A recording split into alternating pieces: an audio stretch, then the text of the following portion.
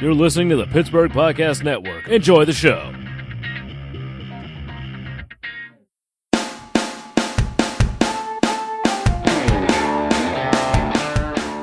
We're on? That's it. I love this. Yeah. Aaron Kleiber is the guru now of my app world of no restrictions. I'm telling you. You found me. We're recording here. We're at my favorite cigar shop on the south side, Bloom's, which is legendary. This is a great place. The vibe here is amazing. I've been coming here for the 5 months I've lived on the south side. I've heard about Bloom's many times, but you come in here, I've never been in a more welcoming place in my life, whether it's a restaurant, bar, and I'm like... I already made like 5 best friends just walking to the back of the room. It's amazing. You walk in, it's like family, and it's the most interesting group of people, all successful, and Mark, the owner, is the nicest guy in the world, very welcoming, and it's got the big chairs. Hi, Aaron. I want to do this show here because you and I we've known each other for many years. Yeah. We actually talked about podcasting and stuff, man, before we even did this Sitting thing. around on your back porch, having smoking cigars. And This is fitting. I was the bad guy, I guess, got you into cigars. Yeah. You were like all healthy. I come from Homestead being a 16-year-old kid smoking Swisher Sweets thinking I was the coolest guy in the world, Mm-hmm. right? And smoking Black & Milds. And then Jimmy's like, here's a $10 cigar. You gotta and try I'm an like, Ashton, brother. I'm like, what? It's like when you go from like drinking Vladimir to something good. You're like, what? Oh, now I can do this. Liquor can be better? I didn't know Scotch tastes good. Cigars can taste better? Yes. I thought Black & Milds are the best in the world. now I got, smoking, 10 a day, 10 cigars a day now. Yeah, got your new habit, which is healthy. Yeah. You know, it's funny. The health thing, I'm in your 50s, everybody wants to do a colonoscopy on them. I don't know what it is. Is it what happens? No, it is an age As soon as you hit 50, man, everybody wants to do colonoscopy. Yeah. It's like, shake your hand, you have to do colonoscopy. These aren't doctors. I'm not looking These for are just friends. These are friends. They just want to do it. Everybody talks, and people are open about that. Like, they want to talk about their colonoscopy. Yeah, like is that a thing? It must be, because people will say, like, they're trying to sell it to me. And they'll be like, oh, that's great. And I'm thinking, I can't see it being great. Yeah, that does not sound fun. Now, Mark, have you ever had a colonoscopy? I get them as often as I can. See that? That's the best 7 seconds of your life. See? That's what everybody tells me. When they put that needle in your arm, yeah. And you say, when is this going to Oh, I see. Got it? For the drugs. Wow. All right, I'm getting one. I'm still not in. And no, you're not in yet? You don't have to worry. You're good for a while. You can stay with me, rubber glove. So Aaron, we were talking about your gig that you have. You have a gig coming up. It's really cool. You're doing a cruise ship gig, man. I am. So that's why I want to have you on the show before you leave. I'll be gone for a couple weeks. Tips. Yeah, I just started working Norwegian Cruise Lines. Isn't that cool? They're said to be the best in the world. Oh, it's like the I know they're line, man. I know they're the most echelon. expensive. Well, the cruises are. I was never a cruise guy until 3 years ago. 3 years ago, I did the Steeler cruise.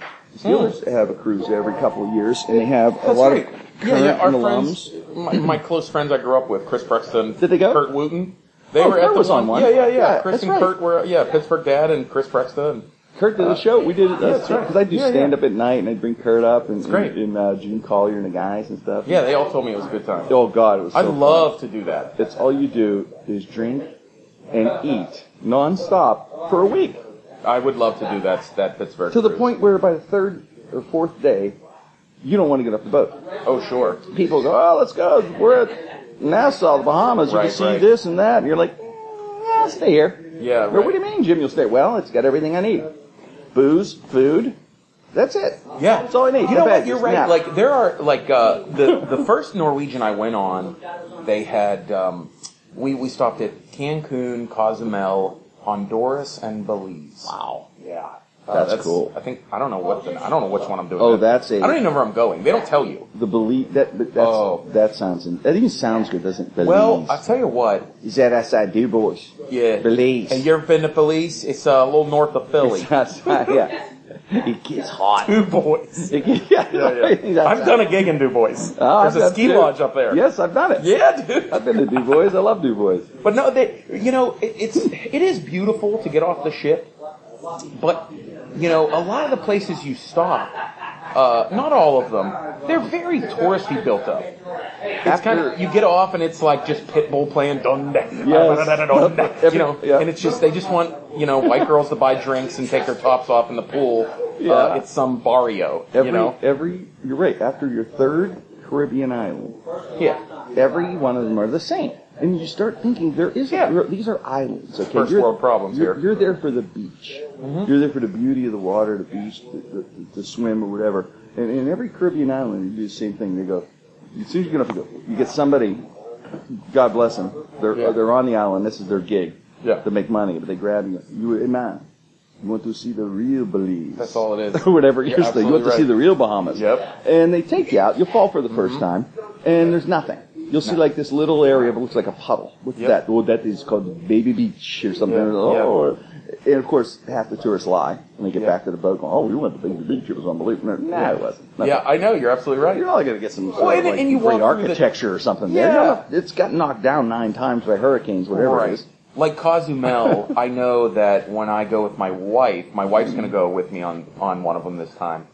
Like, they have the Mayan temples. I didn't go out there by myself. Right. But when I take my wife, of course I want to go see that. Pretty cool, though. Oh, yeah. I want to see that a lot. I'm sorry. The history, I want to see that. But when you go into port, it's the same stores that are trying to sell you the beads and get your the good, the bad, the ugly pullover. Which I have. No, but, it's funny, though, when you go to these islands, they do this. And then, believe me, I'd love to be vacationing right now on one of these Caribbean islands. I'm not complaining about this. But the funny thing about the islands are whenever I would swim or go to like some sort of snorkeling thing or whatever, they would say, I remember 2 different times, one in Aruba, one in Jamaica. And I go out on a boat, and Hetty and my wife Hetty, and we're out there, and they go, I said, are there sharks out there? And yes, both times the guy goes, who, by the way, the guy who's watching over me is very high. Very high. And they look at me and they go, oh, no, man. There's no sharks in this side of the island. And I believe it. And then the second time, I'm like, wait a second. Hetty and I are floating around, looking at some ship or whatever, snorkeling. I'm like, wait a second. That guy's high on an inner tube watching me. He's my lifeguard. He's saying there's no sharks. How does he know? He has no research. He's not like some marine biologist. This is some burnout dude from the hotel. What does he know? He says there's sharks that say, I don't like that side of the island. I never go there. Yeah, right. And I believe it. That's not true. That's the weird thing, is the safety factor. I mean, it's not like, and the other thing is, have you done this yet? Have you done the parachute? Where they put you know what I'm saying? I they have take you up done on a that, speedboat? but I didn't. No, I'm not doing that. I almost did it. At 25, sure. At 35, no thank you. You don't do it at 35. Nah, I'm good. 35 and up, you're off the boat. You're off that. Nah, I'm good. I got too much danger in my life. One time I was on a trip to the Bahamas, and when I was on DE, we did a lot of beach shows. And we have sponsorships or whatever. It's like a travel lot, as a lot of listeners know. But I remember one time we were doing a show in the Bahamas, Nassau, and I remember getting ready to do this. You get on the speedboat, and they take you up on a parachute and all that, and the guy goes, "Hey man, the bartender." Yeah. Is the bartender my $10 driving the boat? Yes, my $10 drink and a $20 hot dog. But he's getting ready to go out there. He goes, "Hey man, it's too bad about the guy yesterday." I'm like, "What guy?" Well, then the cable snapped, man. He went out. He goes, "We got him. We got him." I'm like, "Oh, no. God. No way. We got him?" Yeah, we got him, though. No thanks. Although, I got to tell you, that'd be a death by misadventure for a Pittsburgh guy. Be pretty cool, right? Oh, if you're going to go. 5 o'clock news. That'd be legendary. Oh. Sally Wiggins. Sally'd be there covering that one. The tribute of, the parachute tribute. You'd be the front of the newspaper. Aaron would be in charge of getting the golden parachute statue somewhere in Homestead. Oh, that'd be somewhere. Okay, I don't want that though. South side. Yeah, I'd want that at the south side. Not golden parachute statue. Yeah. But at the works, God. And you go to the works, they will meet you down by the Cran golden parachute statue. You hear what happened? It snapped. He never found them. Nope. Then he got eaten by a shark, which never go to that side island. But one did. He liked it. Yeah, it's but so you don't do the adventure thing. No, because I only went out by myself a couple times. So I want to kind of save those adventures to go do with my wife, and she's going to go with me on my second week. Yeah. And it's not as all cracked up to be. Like, it was fun, like, you went and did the Pittsburgh cruise. Mm-hmm. You know people there. I don't know anybody. Yeah, because it was all Pittsburgh. Yeah, I don't know anybody when I go on and do my cruise by myself. Mm-hmm. So, you really I ended up hanging out with, like, the magicians, which Norwegian has world class. You always got to watch out. The magician. I'm kidding. Quit. I'm going to be scared now. No. No, like, I hang out with some of these like, world-class magicians. They're amazing. But you know who I did trust? So on the cruise, they have like a, how we have like a Sing Sing here in Pittsburgh? Yeah. Well, they have piano guys on the cruise. And these guys, they do 6 months on, 6 months off. They're lifers. These guys, they live on the boat. They're like piano players. That's an interesting life. They're piano players for pirates. I mean, these guys, they live on the sea. Could you do that 6 months? No way. I couldn't do 6 months. No. At any time, I think it would be just too much stuff. Yeah, too much. No way. I'm scared about 2 weeks. There'd be too much gossip. That's actually, I'll get to that. I want to hear that. You learn very quickly. Everybody hates each other. It's like any job. Or everybody's getting knocking boots, they're getting naked. They're in paradise, man. Everybody. The whole show. So you learn about all the entertainers. So you go out with, I went out with the piano guys. And they said, we're gonna go get a, what do they call it? You go get a tap-tap. That's what they call it in Central America. What's that? A tap-tap is a car. That's really? that's slang for like a taxi cab. The last thing you want to do is drive. You just walk up to a car and you tap it on the back of the hood or tap on the trunk. Yeah. And they're like, okay, get in, come on. Oh, they'll drive you. Yeah. You just tap on the trunk. That's why they call it a tap-tap. Really? I didn't know that. Yeah, you tap on the trunk. That's what they call it in like Haiti. I'm pretty sure they're making this up, Aaron. You're going to get arrested for getting in a car. No, I'm telling you. Yeah, Somebody just get in a car. The Sing piano guys. Hey, we got him on the tap. Yeah. Well, we go and we get a van, and it's me and another comedian, the comedians and the piano players, and these piano player guys. They're like, I'm telling you, like you were saying, the local guy, like, let me take you to the good spot. No, these guys know the good spot. So when we were in Honduras, they said we're going to the other side of Roatan Island. We're on Roatan Island off of Honduras. Yeah. We're going on the other side of the island where the sharks are. Yeah, right. No. They said there's a bar there. You pay like $10, cheap drinks, food, access to the beach, chairs, umbrellas, everything. I said, okay. We take a 20-minute drive on the other side of the island. Sure enough, the guy's like, hey, guys, how you doing? Come on in. They know him. It's great. The drinks are cheap. The food's amazing. We got a crystal sand beach, blue water, no tourists. It was amazing. At any point, did you think about the boat having free drinks and, once again, not getting off, the free drinks and everything right there on the boat? But I guess you get tired of the boat, huh? Is that what it is? You got to light up again? You do got to get out. We're having cigars. We're Bloom's cigars, as I said, in the South Side. Also, I want to tell everybody, if you want to join in the conversation and ask a question or just say hey, go to Jim J. Krenn, the letter J, then KRENN, at email.com. And I will answer the email. I check it all the time. Good for you. Krenn at email.com. And thanks to Dave, Andrea, Bob, George, Joanne. See, I protect your last name. I don't keep your last name for email. I protect you. Who sent emails last week, and thank you so much for that, for reaching out to jkrenn at email.com. It's funny when we're talking about driving in different lands. When you're in different lands. You're like, when we visit different lands. You're on different lands. When you drive, like if you go to Ohio, far away, places like that. Yes, many days walk. Many days walk. When you go to different lands. I don't like to, I'm not a rental car guy. I will not drive in a foreign country. It's to me, it's scary. Because I don't want to either. I don't want to be the guy, once again, on the 6 o'clock news, who went head on into a tractor trailer because he didn't know it's the other side of the road. Isn't that terrifying? Mm-hmm. Mm-hmm. Have you ever done that? Have you ever driven on the other side of the road? I have. I have not. And it is the worst thing. I did it once and I'm done. You know, one time, my buddy Bill, we were doing a show covering the Steelers in Ireland.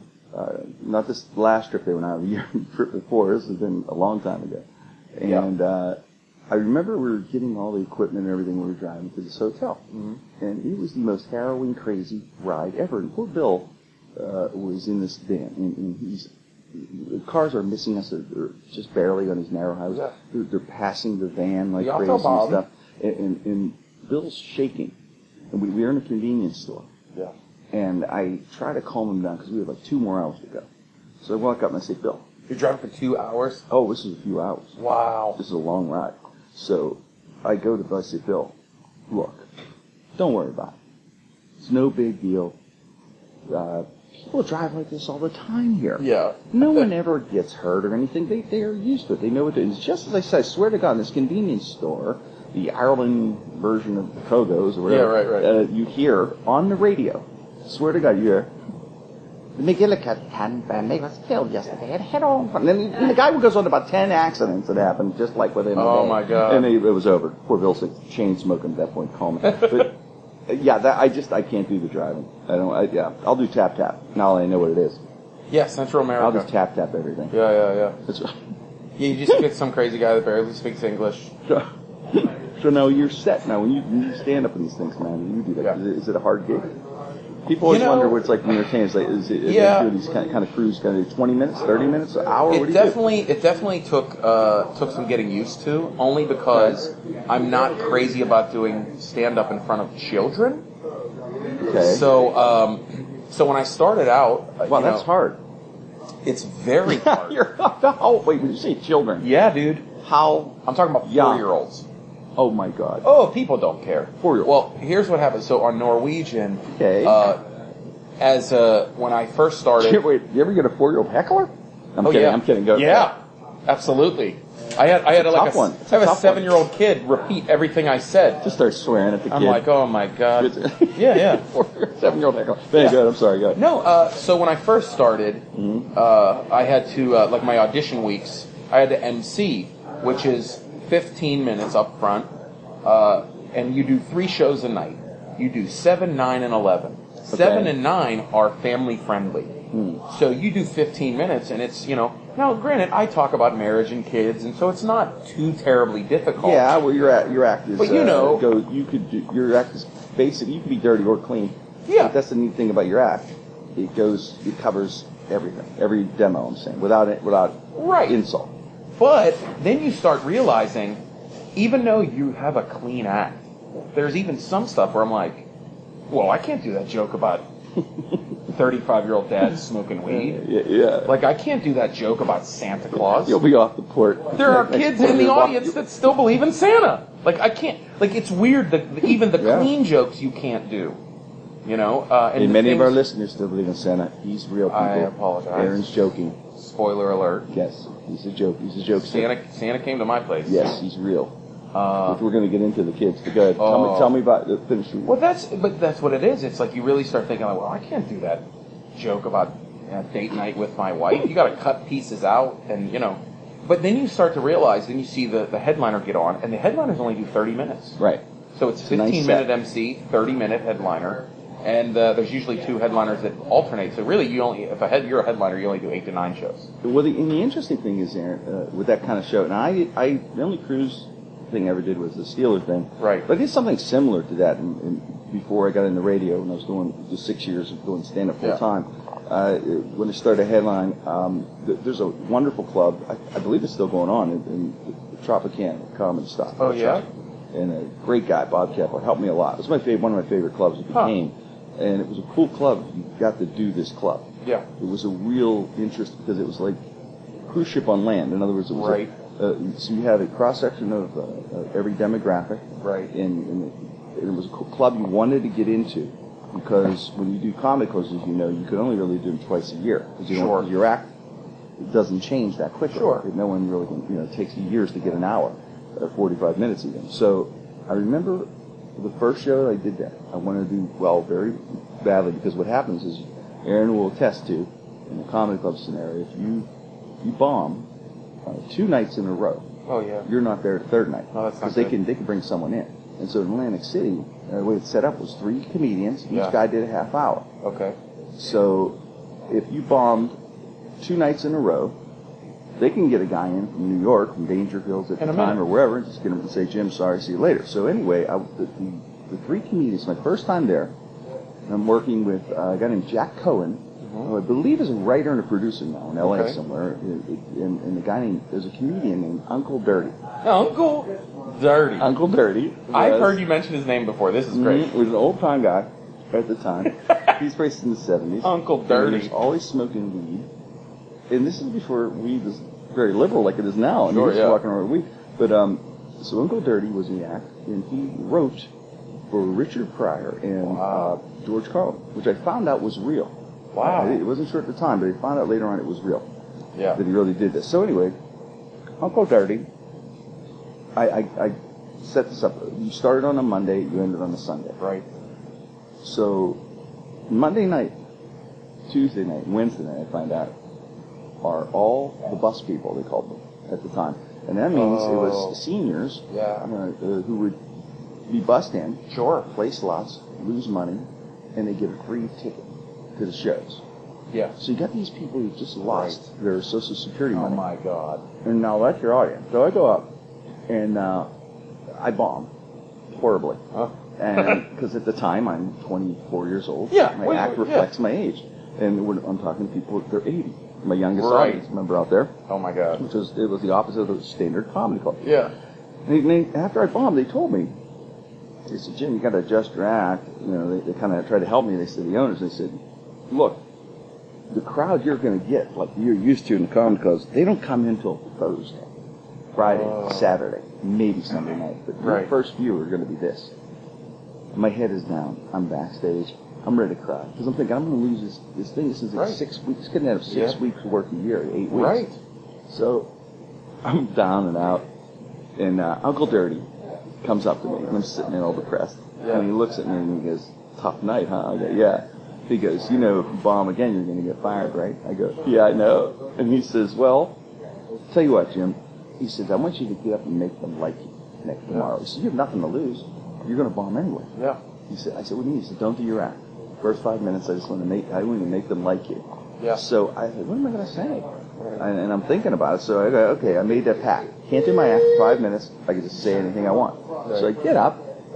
The next night, sold out, 80-year-old, 90-year-old crowd.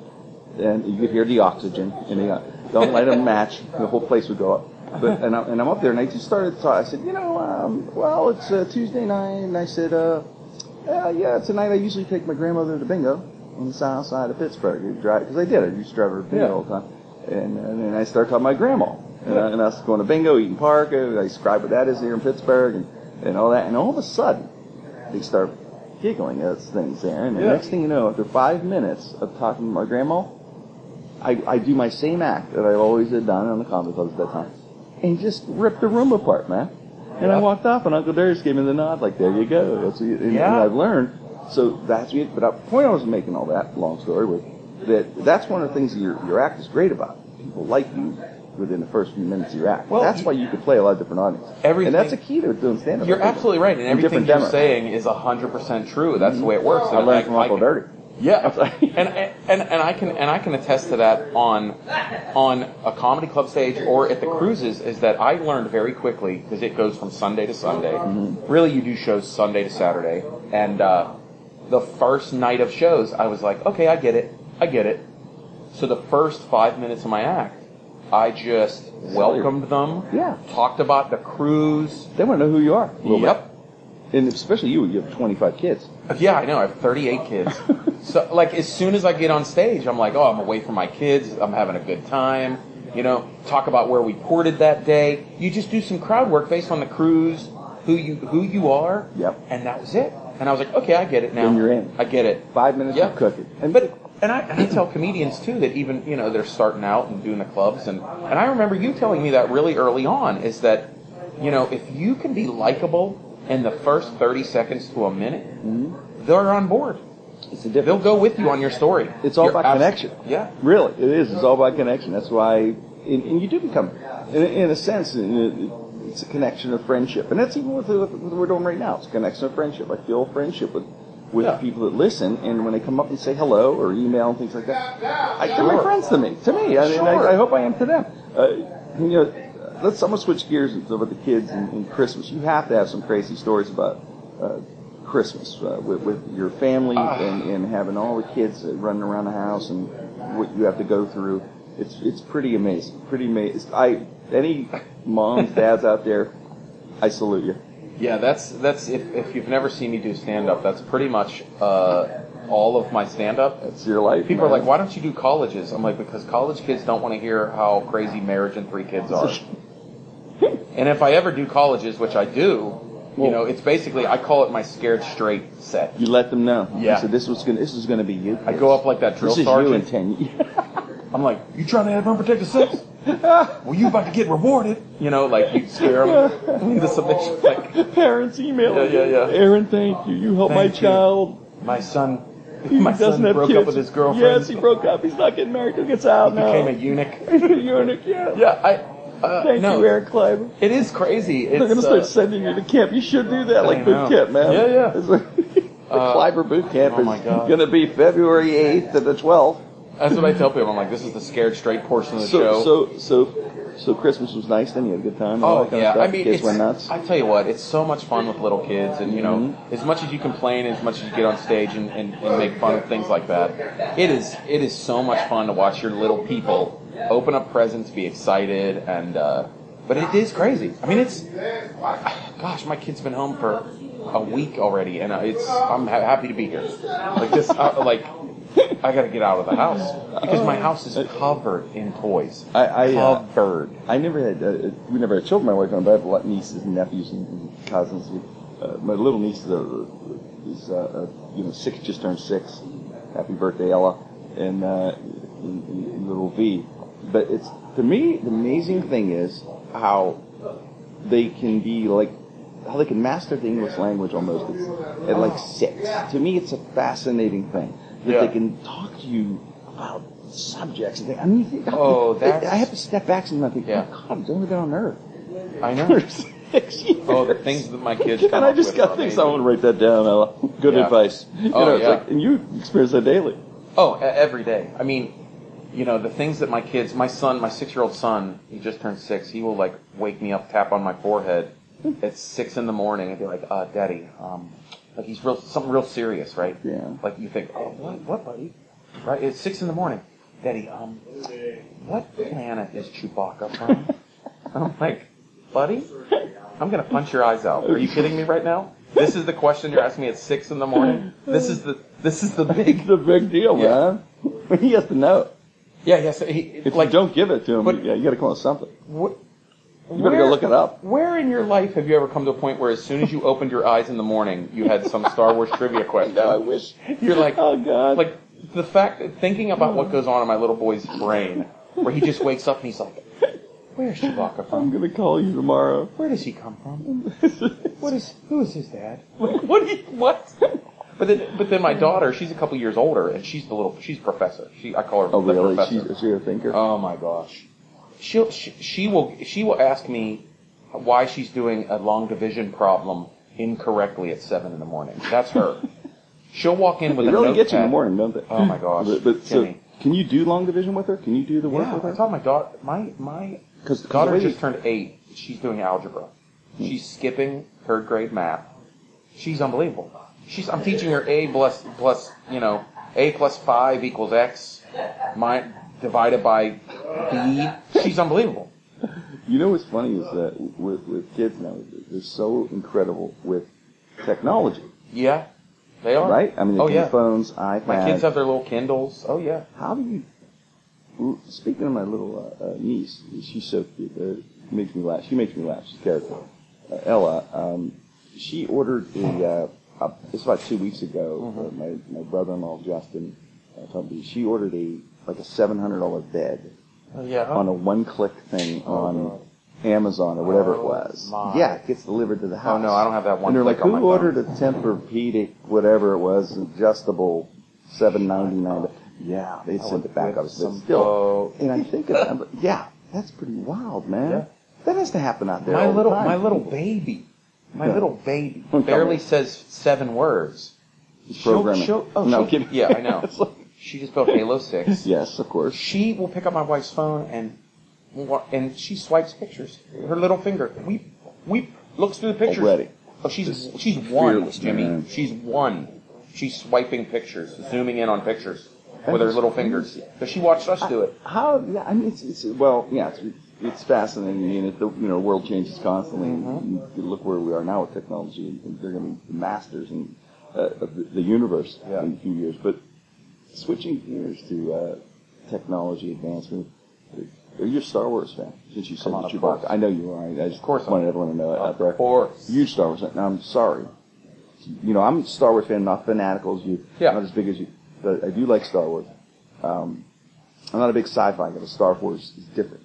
Star Wars is the great, it's just good versus entity. evil thing, Yeah. But Princess Leia I know. passed away, and our condolences. One of the greats. She, here's what happened. Was she a teenage fantasy back in the day? For me? Yeah. It never was for me. I don't remember when I do remember thinking, you know what I thought? I think it was more of, well, I'll briefly tell you my first, as a boy, my first special feelings. Okay, we'll talk about the special feeling was for Heather Locklear in T.J. Hooker. Yeah, I got to tell you. Do you remember when in the intro, she threw that nightstick? Yes. With those golden locks. Yes. I was like, I remember being like 8 or 9, and I go, wow, she's the most beautiful girl I have ever At 8 seen. or 9? Oh, That's God bless I was like, you. she's so gorgeous. I'm older than you. I had special feelings too, for many years. When you were 22. Still, still. Hey, but for Princess Leia, I think it was more of when I was in middle school, seeing that.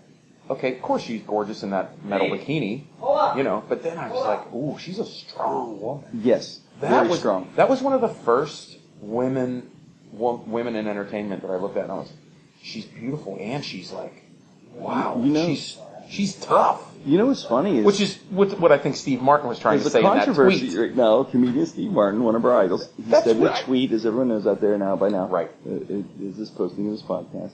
He's in a lot of hot water. The political correct police came at him and made him take his tweet down where he had stated, go, you tell me, what he stated. It's not word for word, but he basically said, not only was she beautiful, she was also smart, genius, brilliant, stuff like that, right? Witty, whatever it was. And it was like, what? People went out of their minds going at him for this. That's a great compliment, I think, to women to say, like, even though I know that maybe they're saying that, oh, well, the beautiful thing shouldn't be the forefront of well, no matter how much you're going to fight it, it's still a thing. It's a thing. Well, being a beautiful woman is a thing. That's what didn't make sense. Yeah. With the political correct police getting on him in the sense that she's an actress. And that is the first thing you see and that's where how she was presented in a gold bikini. That's business. Sorry, it's a gold bikini she's wearing. First, but that's the way she was also presented as a strong woman, a princess, and all that. Absolutely. But she was everything Steve Martin said was. I thought it was fine too. I thought it was fine. I couldn't believe it. I understood it. Some people don't, at first glance, they don't even really take it in, and they're, oh, I don't like that. What? Oh, what was that? And they even forget what he said. I think people they read into it so much. Yeah. They find I guess it makes people feel superior, maybe, to say something. Yeah, whatever. Just, but it was harmless, I thought. And he had to take it down. Yeah. You just didn't have much heat on it.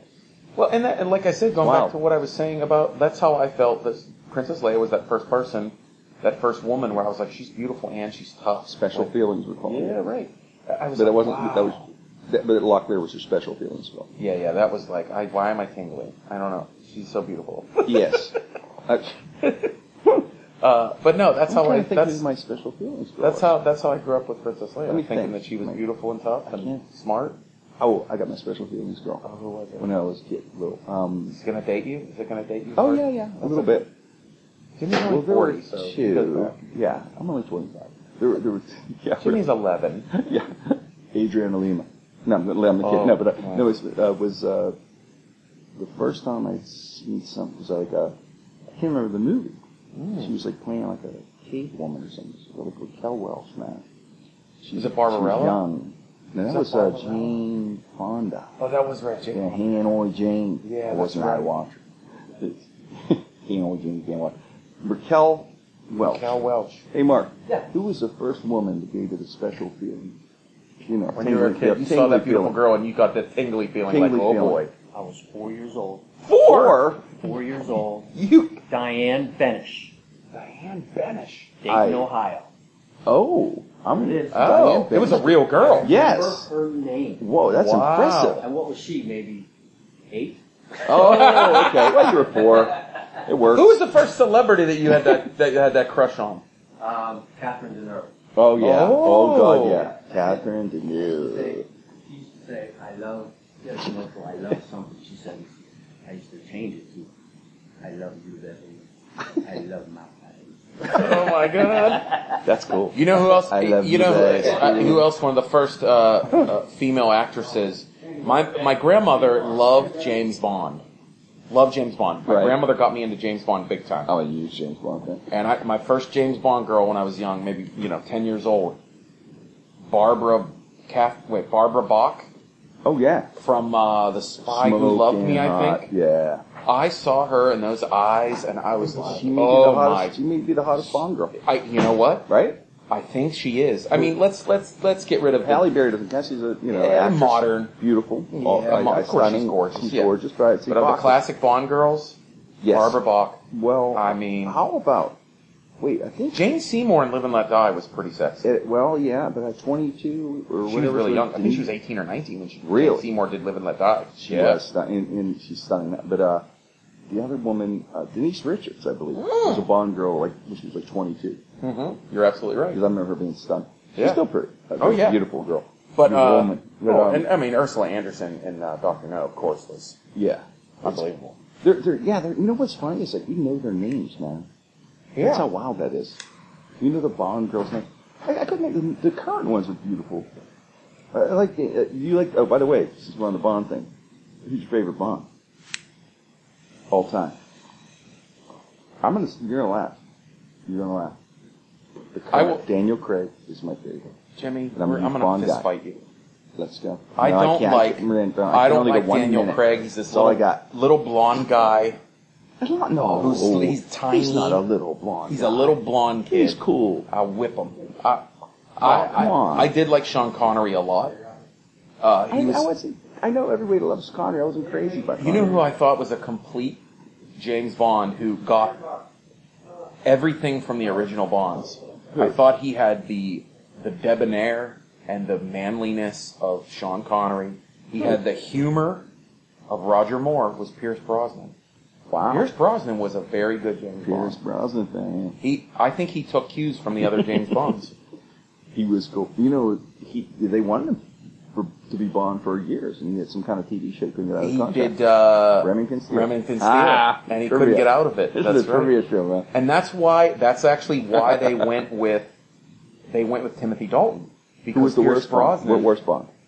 I think Timothy Dalton was the right? worst Bond. The worst. Yeah. George Lazenby did one. Did you know that? Oh, I told you I know about James Bond and Star Wars. Lazenby. George Lazenby was a one-time James Bond. He feel- was in the movie On Her Majesty's Secret Service in 1969. And he was okay. I feel bad for him. Yeah, Because well. you know why I feel bad for him? Because when he did Bond, when he was done, he was walking around every club, everywhere going, I'm George Lazenby. Yeah. I'm George Lazenby. I'm going to be the most famous man forever. He had to follow Sean Connery. They'll never forget George once. Lazenby. Yeah. 40 years from now. They'll be saying, "What's George Lazenby doing Now he's a trivia I question. don't even know who that is. Yeah, see, I told you. Some old guy now having a cigar going, I'm George Lazenby, damn it. Yeah. Give me my cigar. He's What- here at Bloom's. He's on the corner right there. What's a shame George. is that He's selling flowers in front of Bloom's. he's not on the south side. He's doing your voicemail in a James Bond accent, James Bond voice for You know, $5. I'm going to get back in the bottom. There are the most interesting people selling flowers since I moved to Southside. There was a guy on the street last week. He had, and it's, as you know, it's winter obviously, Yeah. 25 degrees. He had a bucket of flowers that were half dead, and the flowers were just, some were stems, Clearance? some had roses. He wanted to give me a half dead one, and he walks up and goes, "Hello, hello, sir. Would you like to buy a flower for your lady for $5?" I said, no. I said, thank you, though. I said, are you here all the time? He goes, No, this was, like I said, a week or so, a couple weeks ago. Yeah. He goes, and it's, we're still at the end of December. He looks at me and goes, don't forget me, Valentine's is around the corner. Oh. I said, I'm in. Come back to the store. Yes, I got a feeling he's not going to forget me. So 2 months from now. Don't forget me, Valentine's is around the corner. So, I'm just saying, Hetty, when I give you a dozen stems and dead roses, I just want you to know. A handful of petals. I just want you to know I was trying to help this guy. Can I say I couldn't get away from him? Can you buy the petals that are at the bottom of the bag?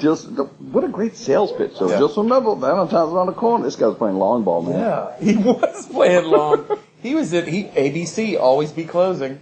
What's the goal? Always be close. Yeah. He read the book. He read a sales book. He read Tony Robbins that day. He did. I read Tony Robbins said play a long ball. Yeah.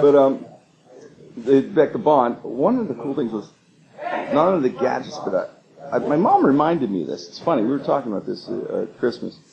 Had my mom and dad, my wife's mom and dad, friends over for Christmas, and my mom reminded me. I grew up. You always joke about I grew up in an alley. Dude, it's so funny. You'd say it's an alley. You talking? I just picture like little Cranny, little Jimmy. Sit my pet rat. You just you have a pet rat. You have a scarf with holes in it. Mm-hmm. You have those little. You just look like Tiny Tim. Yes, I was. You had a Tiny crutch Jim. for no reason. Nope. Tiny Jim. Just love the crutch. I just picture you back there like waiting for scraps of fries to fall out of her Manny Brothers. Yes.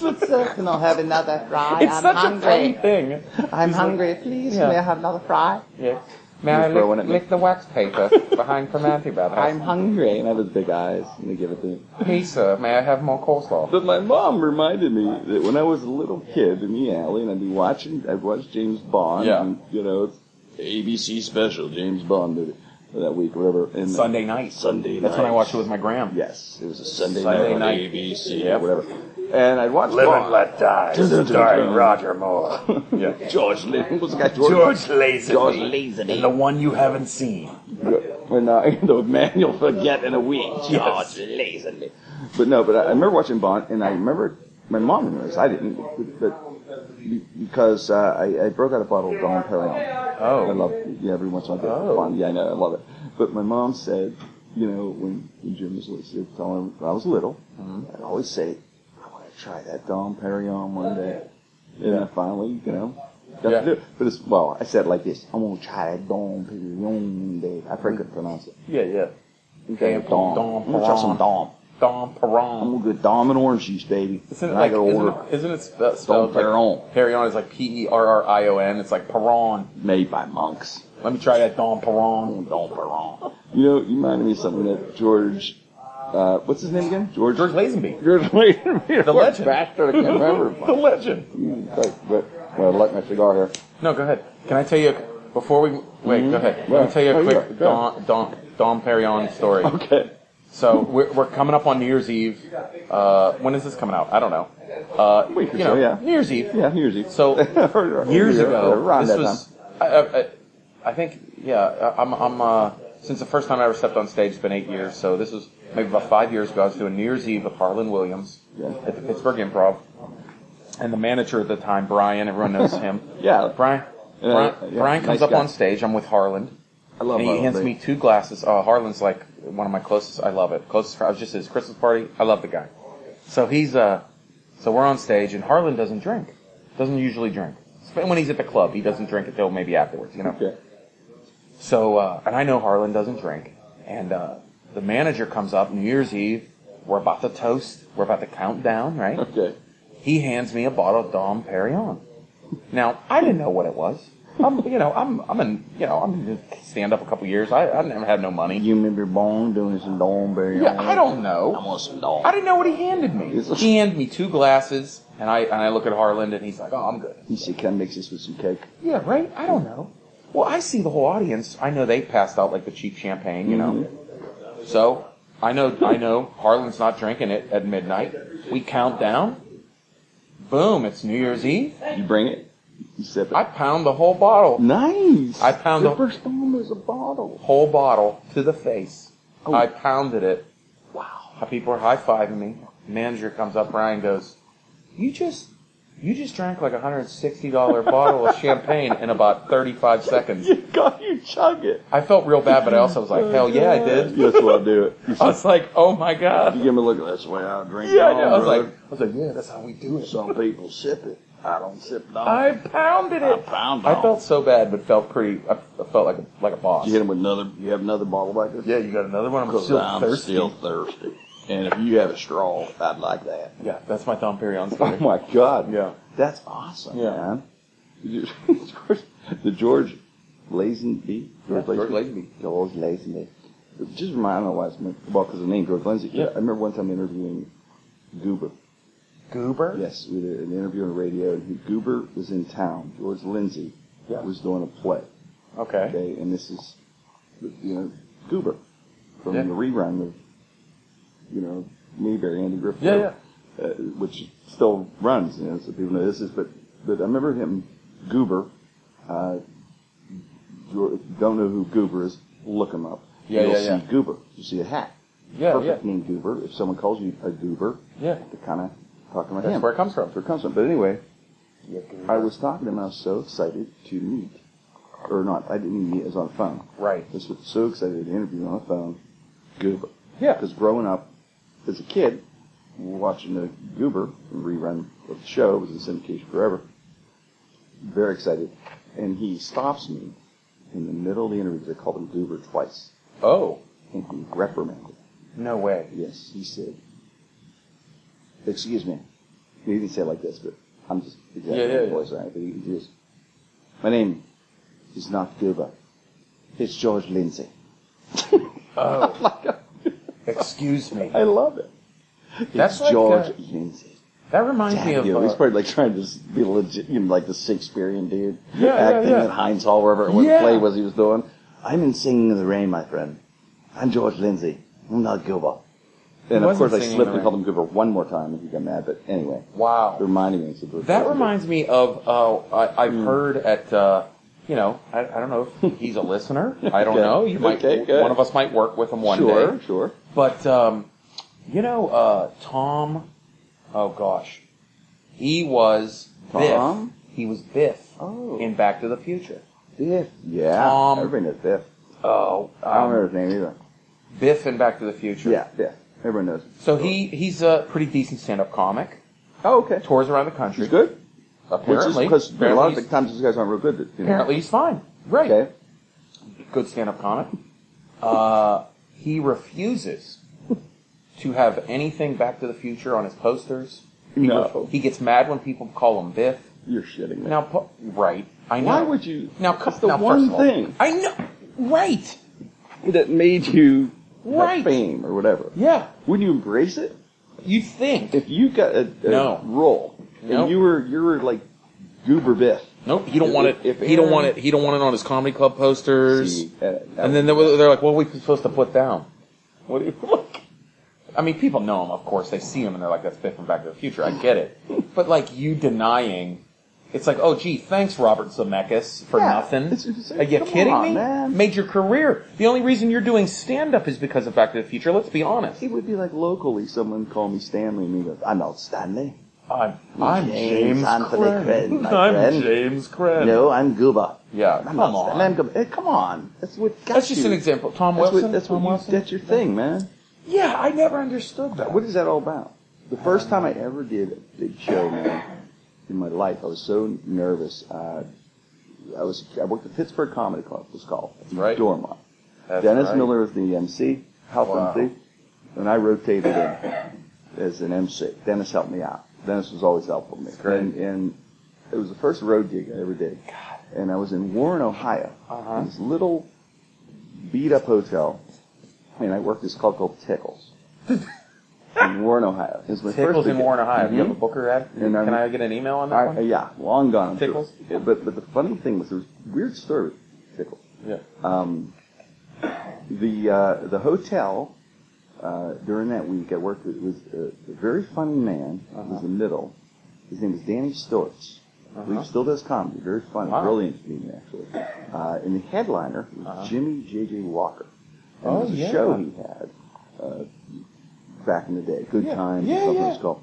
But Dynamite, right? yes, Yeah, Jimmy Walker. So you know the Still working. Still working. Still working. And Dynamite was his thing. Yeah. In the whole week, he got pissed every time someone would say Dynamite. He would say Dynamite in the show. Come on. Yeah, he was pissed.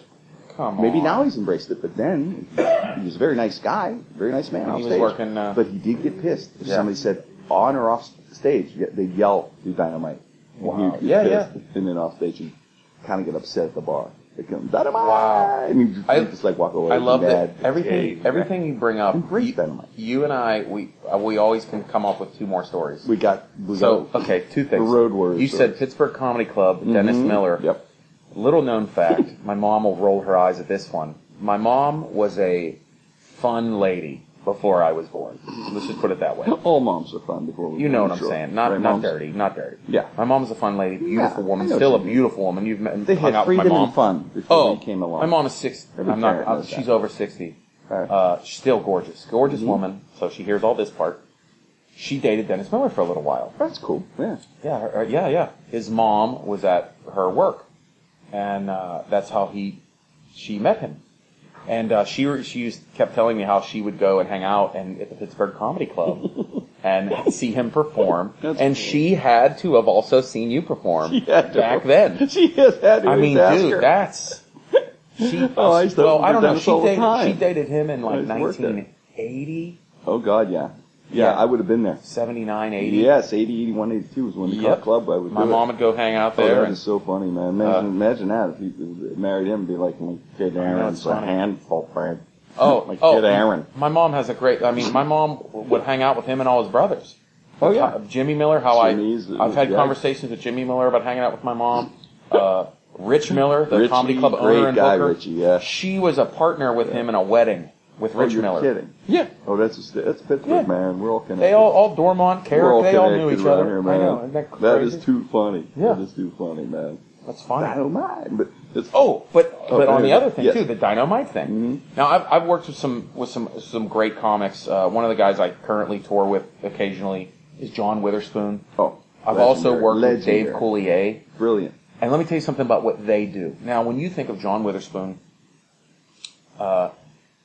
all his quotes from his movies, don't go in a bathroom with 35, 45 minutes, right? All that. He has all his quotes from Boomerang, Yep. all these quotes. And what he does is he goes out on stage. Mm-hmm. The minute he gets out, his first minute or two, he does every single one of his quotes from his movies and then ends it there. He gets them all out. People yell him out. He says them for him. And now he's done. He gets into his material. That's what Dave Coulier does too. Dave Coulier will go on stage. He'll do cut it out. He'll do the woodchuck voice. And he's like, okay, now to jokes. Like he gets it out of the way. man. So don't you think Jimmy Do it. Walker Embrace it. should go out and just be like, Do Dynamite. Dynamite! And people lose their minds, and then you do your material. They got what they want. Yeah. Yeah. Because that's what you're That's what those supposed guys to do do. as an entertainer, man. We're there for the people, and not for yourself. Right. You know, it's funny. Dennis, get back to Dennis, who was just one of the kindest people to me. I love Dennis.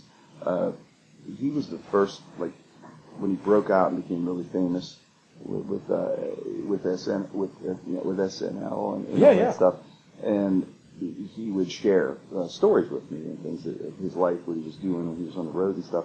And one of my favorite all-time stories that he ever told me. Yeah. I don't know, I think because of the Jimmy Walker thing, it brought this memory of Red Fox, Yeah. Sanford and Son. Oh, yeah. And he would kind of tell me these stories of these people, because he knew, we grew up with these certain people we were in awe of and everything. And Red Fox, by the way, was one of the great stand-ups. Oh, ever. amazing. And he's in the show Sanford and Son, which is rerun again till this day. Right. But anyway, he tells this story. It's one of my favorite all-time Dennis Miller stories ever told me. Yeah. And he gets famous. He's in Vegas for the first time playing in Vegas. And he says, Jim, you're in Vegas. He said, the cool thing is you go around to different shows. You see different shows. He's hanging with Billy Crystal. Mm-hmm. He said, Dennis and Billy Crystal go to see Red Fox. They want to go see Red Fox in concert. Now, great. Well, now at this point in his career, though, Red Fox, the show is off the air for 10 years or 15, whatever it was, at this point. And So this is probably what, mid-80s, late 80s? Mid to late 80s. Yeah. And not the hot draw that he was. Well, and suppose Dennis goes there and there's 12 people and a 1,500 seat ballroom, and him and Billy Crystal in this booth. Oh, and man. they have a 20-piece orchestra. like a huge orchestra. And the show was this. Then so he's sitting there, and you hear the band strikes up the theme song from Santa Claus. Yeah. And here comes Red. Yeah. And walks out. He goes, walks out, and he looks at the crowd. He goes, his cigarette in his hand, and he says to the crowd, he goes, "If you think I'm going to stand up here for an hour and talk to you motherfuckers, you're crazy." And turns around and walks off. And the band, the orchestra, oh, God. Oh, my gosh. God, man, that and his Sinatra story are my two favorites. Which you told on HBO special one, but that is my favorite, man. Wow. Think I'm a funky motherfucker. Tell people you crazy. And it's really funny that... The favorite part was the band just strikes back. I don't know what to do, just goes back and... Play it again? Play them all. It was probably 45 seconds later, too. It's awesome, man. And it was funny, too, because I wonder if they even knew that Billy Crystal and Dennis Miller were in the back. Yeah, really. They could have did a set and got 1,000 people there. At the time. It's still, it's huge draws, these guys. They're the best. Yeah, Dennis is one of those guys who's been able to reinvent constantly, man, and still maintain being hot. He has done a great radio show. I mean now I know people complain that he's a little, he's on this other end and blah blah blah. He's doing his thing, whatever. He's doing his thing. It's brilliant, though. When you're brilliant in something, it's brilliant. He did. That's a great point about him. He did go in different directions, and he started doing the sports stuff. And he's always been a role model. I watch how he reinvents. He is one of the best Weekend Update. Weekend Update. I think he was the best that did it ever. Him, I mean, my two favorites were him and Colin Quinn. Colin Quinn's funny. I just worked with Colin Quinn, and he's just fantastic. I think guys that are naturally funny are naturally funny forever. They can reinvent those guys. Probably my third was Tina Fey and Amy Poehler together. Oh my! Fantastic! The powerhouse. Right? Brilliant. Well, they're brilliant performers and writers. I could watch them two together. If you look at Quinn, Miller, and Tina Fey and Poehler, I think because they're great writers, because they have a lot of that. They have teams of writers, but those people are really part of the writing aspect. I think Tina was the first female head writer of Saturday Night Live. Yeah, I remember Dennis when he first got Saturday Night Live. He was so nice to me. He said, "Jim, come up to New York." He was on Letterman. Yeah. And he said, "I want you to see me do Letterman in case you ever do the show one day." So nice he was. He'd get comfortable. Yeah. So I'd be comfortable. That's what he said. It's all nice of you. So I went up and hung out with Dennis. It was right at that time. He said, "Jim, I'll make you sad. I'm like, you're shitting me." He said, "No." Wow. He said, "Can you come over to Rockefeller Center with me?" I said, "Sure." So we go to Rockefeller Center, and we're sitting there, and John Lovitz was on the phone. And I remember him saying, "I'm not going to get Weekend Update." So imagine, I guess it was the recasting time. Lauren Michaels had just taken over from Ebersol was going there for years. A few years. Yeah, Dick Ebersol, the Dick Ebersol years. Yes, and Michaels is back. Live from New York, great book about that. That'd be cool to read. I'm sure it's I love the history of SNL. But he was and he got the gig. Yeah. That day, and I'll never forget. It was just such a cool experience to be there. And I agree with you. I think he's. Yeah, to me, he's the best Weekend. And he thought one of his favorite comedians. So he thought Lovitz was going to get it. Yeah, Lovitz thought he was going to get it, and because I heard him talking on the phone one to his manager. Yeah. Well, I'm going to get in a lot of skits and stuff. And of course, he did. Yeah. A liar guy. Dude, I've worked with Lovitz a couple times. I love that guy. That's a ticket. Really funny. Owns a club, I think, a couple comedy clubs, I think, right? He did have a. I did. You did? That's the first time I met him. He had the John Lovitz Comedy Club in Universal City in California. Okay. That's now closed. Okay. It's just a tough, no discredit to the club. It was a great club. It was a rough Universal Center. Yeah. Universal City where it was at. Really rough place to have a club. Yeah. I mean, you had to park part of Disney and Universal Studios, and it was like you had to park a mile away just to get to a comedy club. It was ridiculous. Perfect segue for us. We have a great club, of course, in Pittsburgh. The Improv is fantastic. A lot of parking, great room. And the nice thing about Pittsburgh is I'm really excited about the comedy in Pittsburgh right now. The comedy scene, which I'm real proud of because I've seen you grow up as a comedian when you started at 8 years old. Yeah. And, pretty much. That's technically kind of true. You were talking about Heather Locklear jokes. No, I did start. I actually did start by making my family laugh. Probably around about 5 or 6 years old. You knew you wanted to get into it, right? I don't remember this, but my family told me. It was part of my bio for a long time. But part of me, wait, what am I trying to say? I don't remember, but my family, they told me that I made my whole family laugh by getting on the Thanksgiving table at my grandmother's and dancing like Michael Jackson. And my whole family were dying. 5, 6-year-old Aaron Cliver dancing like Michael Jackson. And they were laughing so hard. I was doing that at 6 the years old. moonwalk at 6. Oh, everything. Yeah, I was in. Well, the thing to say is, comedy is booming again in Pittsburgh because a lot of things is you get a lot of credit. You started doing a lot of the open stages around the city, and that is where it comes from. You have to have the open stages. The major rooms like the Improv are that's your A-list biggest rooms you want to get to, but the only way you can learn to become a comedian is to get on stage. That's the gymnasium. You have to have the workout rooms to have a comedy kind of group of people that can come up and be comedians, in Pittsburgh. And that's what you tell every young comic, too. It's, everyone wants this magic formula of how to be a good stand-up, and I said, you need time on stage. You need time on Just stage. get reps. I said, you got to get reps in. Yes. So Jimmy says all the time when you come out, you got to come in and get some reps in. You do the Pleasure Bar. It's one of the rooms I love to go and work. If anyone out there, if you ever want to stop out, Aaron's on the Norwegian cruise thing. We're going to kick back up, but we'll be going out there a lot. Yeah, there'll be another host in January when I'm away. Yeah, I think Sean Collier's going to host one. Colin Chamberlain's going to host another one. 9 o'clock Monday nights. Yeah, every Monday. It's my favorite open stage. I come out there all the time. Go out there all the time to work out, and then there's some other rooms too. Oh, right? absolutely. Hambones, you said, does it? Yeah, Hambones on Thursdays in Lawrenceville. See, what happened was, like, when I started, I remember there was just the Improv, and there was the Funny Bone for a short time. The Funny Bone closed probably 9 months after I started stand-up. So I've only done a couple spots at the Funny Bone, and they closed. And then all they really had was those clubs, and then, once a month open mic. I think every other week, the Improv had an open mic. Once a month was Funny Bone. Okay. And then they had the Smiling Moose, which was a great friend of mine, Scarfo, owns the Smiling Moose down here in the South Side. It was a metal bar then. It was, 7, 8 years ago, it was a metal bar. Wow. Yeah. They had, Cannibal Corpse Killer and, so I was in that band. Yeah, did you? Remember Cannibal Corpse Killer? I was the bass player. That's all they had. They had that open mic at this metal bar, and that's all you had. I remember when they told me Cannibal Corpse Killer's done, I cried every minute. Oh my God. Someone is going to Photoshop you into a Cannibal Corpse Killer poster. I hope so. I want to see album. it. I want to see it. But that's all they had. But there's so many great comedians out there, locally. And by the way, I just want to plug our friend Terry Jones, who's one of the funniest comedians in Pittsburgh. He has an album out right now called Limbo Negro. You can get on iTunes. I'm sure on his website. Very funny album. Yeah. And the stand up. And Aaron, you helped a lot of these guys. And the thing I was going to say is, have you ever done an album? Do you want to do an album? I did. I have an album that I did a couple years ago I'm so tired of giving to people because now as a comedian, you do an album 2 years ago and you hate it already.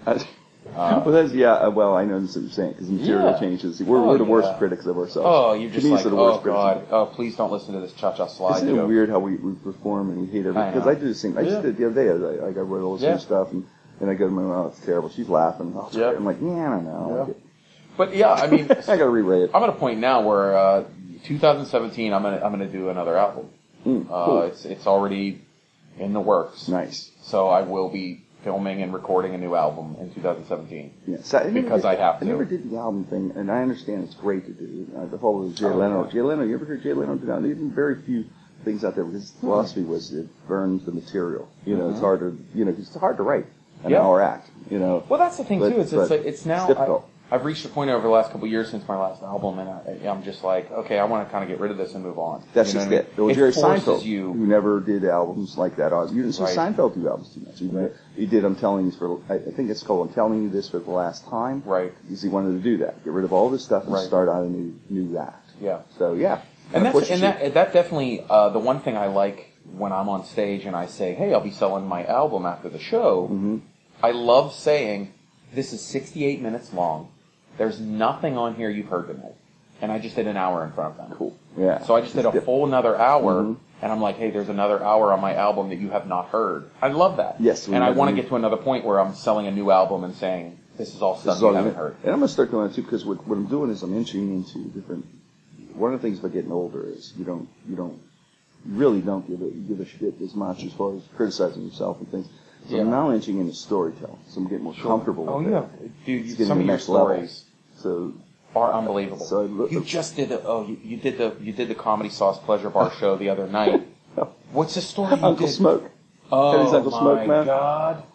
I love it. I love it. I'm going to put that out. Well, you know what? I'm going to do the Uncle Smoke story and several stories. I'm doing a storytelling stand-up, but it's really going to be storytelling. And it's the first time I'm announcing this. So everyone out there listening, go to jimcrenn.com or Bricolage Theater, their website. Go to jimcrenn.com and get tickets. It's going to be January 28th. First time I'm announcing it. January 28th. I'm going to do an evening of an hour of stories. Great. Like the Uncle Smoke story, the Altar Boy story they did on the mop, the Tornadoes story, the stories about Kenny and growing up in the Strip, and so that's going to be on the 28th of January. And now, what's your next big show when you come back? It's big show. Kenny, my boy Kenny, man, he's part of my act. Right, Oldansky? Oh God, he's going to call us right? Hey Jim, we're going to kick back some money and use me in my act. Hey, in your act. you owe me a penny You for owe every me. time you mention my name. I want some residuals, buddy. I got to get around. Man, as soon as I get back from Norwegian cruises, I go.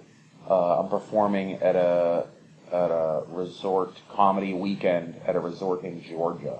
Oh, cool. Where at Georgia? No, Outside of South Atlanta? Carolina. Oh, South Carolina. Kiowa Island. Yeah. It's a resort. Real In cool South resort. Carolina, Very yeah. pretty. Yeah, there's Nice. they during the I guess the colder months they put on like comedy weekends. Oh, nice. Just to get people there. Just to get them in, yeah. And I'll tag along. It's great lineups. Tag along. Yeah, it's Let me fun. know.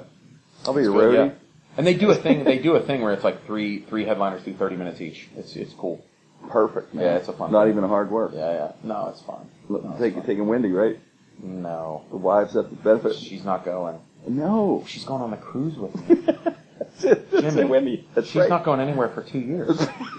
She's You hear that, Wendy? You hear that, Wendy? We're 2 saving. years. We are using every favor God. on the planet it's for funny. someone to watch our kids for 7 days. Oh, that's true. Jimmy, we have 3 kids. See, it's so much easier with dogs. You can just lock them in the back room. You can't lock kids in. Jimmy, do that. We Dogs, have- it's easy. We have it broken down to 8-hour shifts. And I got to get someone to watch the dogs. Like, it's hard. We have it broken down to 8-hour shifts over 7 days, where we're just like the kids are just passing the kids around like you're. They get like, traumatized. They got to hand right. off. They're going everywhere. Yeah. It's like everybody has their boiling point, and we have to shuffle the kids to another location as soon as my mom starts losing her mind. Wait, you got to come when you get back. Yeah. You got to come on the podcast again. Have a scar with me here. Always. All right. I ain't doing nothing. Look, what am I doing today? This is work. This is our hard work. This is the best. This is the best, isn't it? Comedy job's the best. Bloom's the best cigar. Isn't it great? Isn't it great? Oh, I love Bloom's. Mark hooked me up with this sweet. Oh, this is. I feel like a goddamn gentleman. I know. You are a gentleman. Aaron Kleiber. Jim Crenn, No Restrictions, hanging at my favorite place, Bloom's. This I have a place is cigar cool. on the side. Jim Crenn, No Restrictions. No restrictions. This is John. And Craig. And we are from the Jagoff Podcast, the only podcast all about Pittsburgh. Check it out on PittsburghPodcastNetwork.com.